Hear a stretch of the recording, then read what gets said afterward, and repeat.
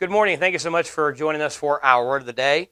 This morning we're going to be looking at Exodus chapters 19 and 20. And these chapters have one of the greatest invitations we see in the Old Testament and one of the saddest responses from the nation of Israel.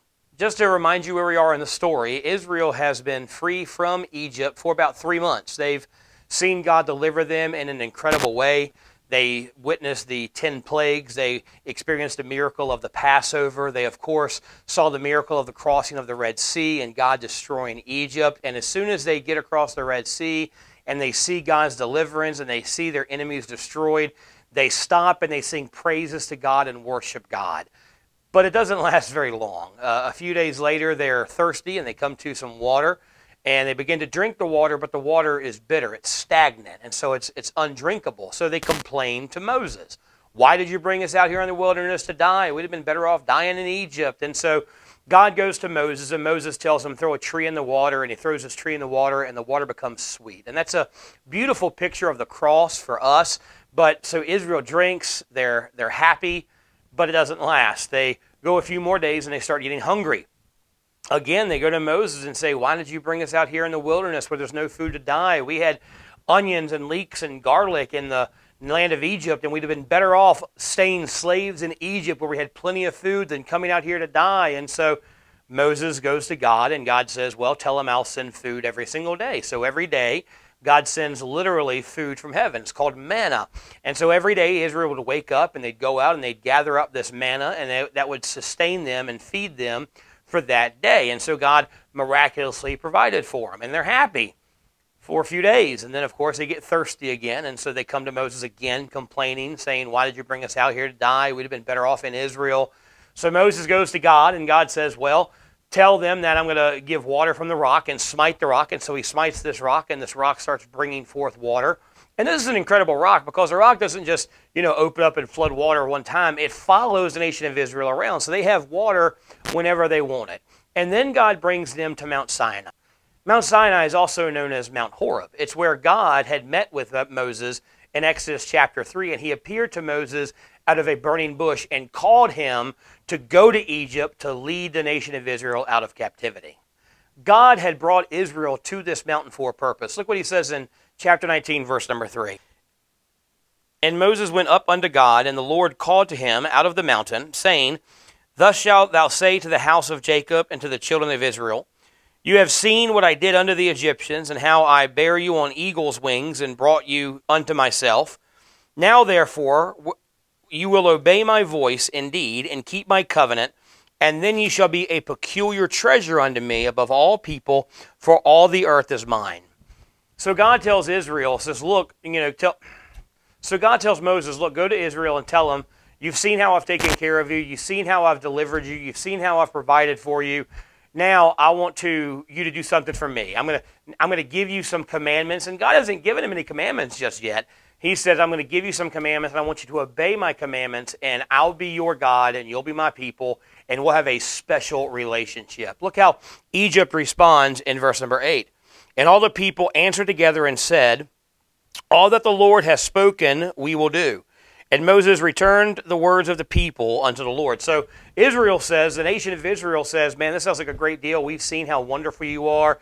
You've seen how you take care of us. So whatever you ask us to do, we'll be more than willing to do it. This is a covenant relationship that God is establishing with the nation of Israel. Now, he's established covenants before. Of course, he made a covenant with Abraham, but that was a covenant with one man. Now, that promise, that covenant extended to Abraham's family, but now God is coming to the nation of Israel and reminding them and telling them, hey, I'm going to be your God and you're going to be my people, and we're going to have a special relationship together. So once God hears that they've accepted his covenant relationship offer, he appears to Israel. And look how he appears to them in verse number 17.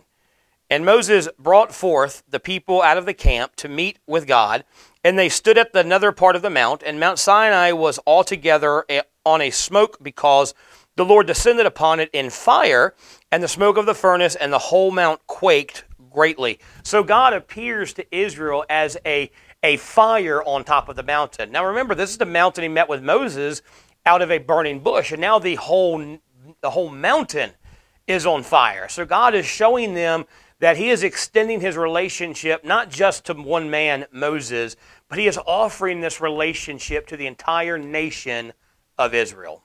And after God appears, there's the sound of a trumpet. Moses goes up on the mountain, and he thinks he's going to meet with God and then kind of return back and tell Israel what God has said, because that's how that relationship has worked. But God says, no, I'm going to speak to the whole people. So he sends Moses down to the foot of the mountain, and then God begins to speak to Israel. Look what it says in chapter 19, verse 25, and then going into chapter number 20.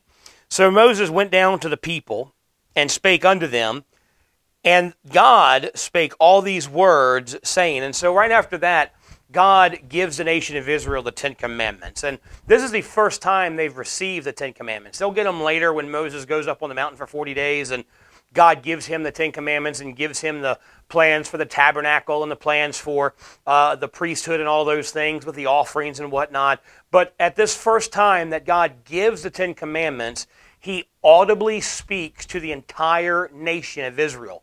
And this is huge, because God hasn't done this since the Garden of Eden. Remember, in the Garden of Eden, God would meet with Adam and Eve individually and personally, and he would speak to them and fellowship with them. But then they fell, and man was cast out of his image, out of his presence. But God has met with people, but not with a whole group of people. You know, he's met with Noah. He met with Abraham. You know, he walked with Enoch. He met with Jacob and Joseph and Isaac, and he's met with Moses before. But he's never met with an entire group of people. And he's beginning now to reverse what had been lost in the Garden of Eden. He is offering an intimate, personal relationship to not just Moses or Abraham or individual people, but to the entire nation of Israel. This is an incredible opportunity for Israel to enter into a personal relationship with God the Father. And look how they respond in chapter 20, verse number 19. And they said to Moses, speak thou with us, and we will hear, but let not God speak with us, lest we die. So they come to Moses and say, you know what, we don't want that. You know, what God is asking of us is too much. And God's only given them the Ten Commandments right now. You know, don't steal, don't have any other gods before me, don't worship false idols, you know, don't murder people, don't covet other people's stuff, you know, general things about how to be a good person. And they say, you know what God's asking is too much. We can't handle that. We're scared of what he's going to ask of us. So Moses, you talk to God on our behalf, and we'll trust whatever you say. See, God invites them into an intimate relationship with him, and they run away. And that's sad, and it seems stupid, but we do it too. You know, God wants to have an intimate, personal relationship with every single one of us. Those of us who are his children, who have accepted the death, burial, and resurrection of Jesus Christ as payment for our sins, and we're saved, he wants a relationship with us. Those who have not yet accepted him, he still desires a relationship with you. He's not willing that any should perish, but that everyone would come to a time of repentance and acceptance of his gift of salvation and enter into a personal relationship with him. And so he wants a relationship with us just like he's inviting Israel into. But how many times do we avoid spending our time with God, avoid having a relationship with God? Maybe like Israel, we think, you know what, he's asking too much of us, and I don't want to deal with that. Or you know what, he seems too scary, and I don't think I can handle that, so I'm just going to avoid spending time with God. See, God's invited us to spend time with him in his word, to spend time with him in prayer, to spend time with him in worship and praise to him. But too many times we make excuses and don't spend time with God, even though he's invited us into such a precious relationship. Now, thankfully, God is a very patient God, and he never stops inviting us. He never gives up on us and continues to invite us into a relationship with him. So here's a question for us today. What's your response to God's invitation to spend time with you, to fellowship with you, to have an intimate relationship with you? Like Moses, do you accept God's call and eagerly run up the mountain to spend 40 days with him, not needing food or water because all you need is God? Or like the nation of Israel, do we run away from what God's asked us to do? Thanks so much for joining us for our Word of the Day. Be sure to join us tomorrow as we continue looking through the book of Exodus. Have a blessed day.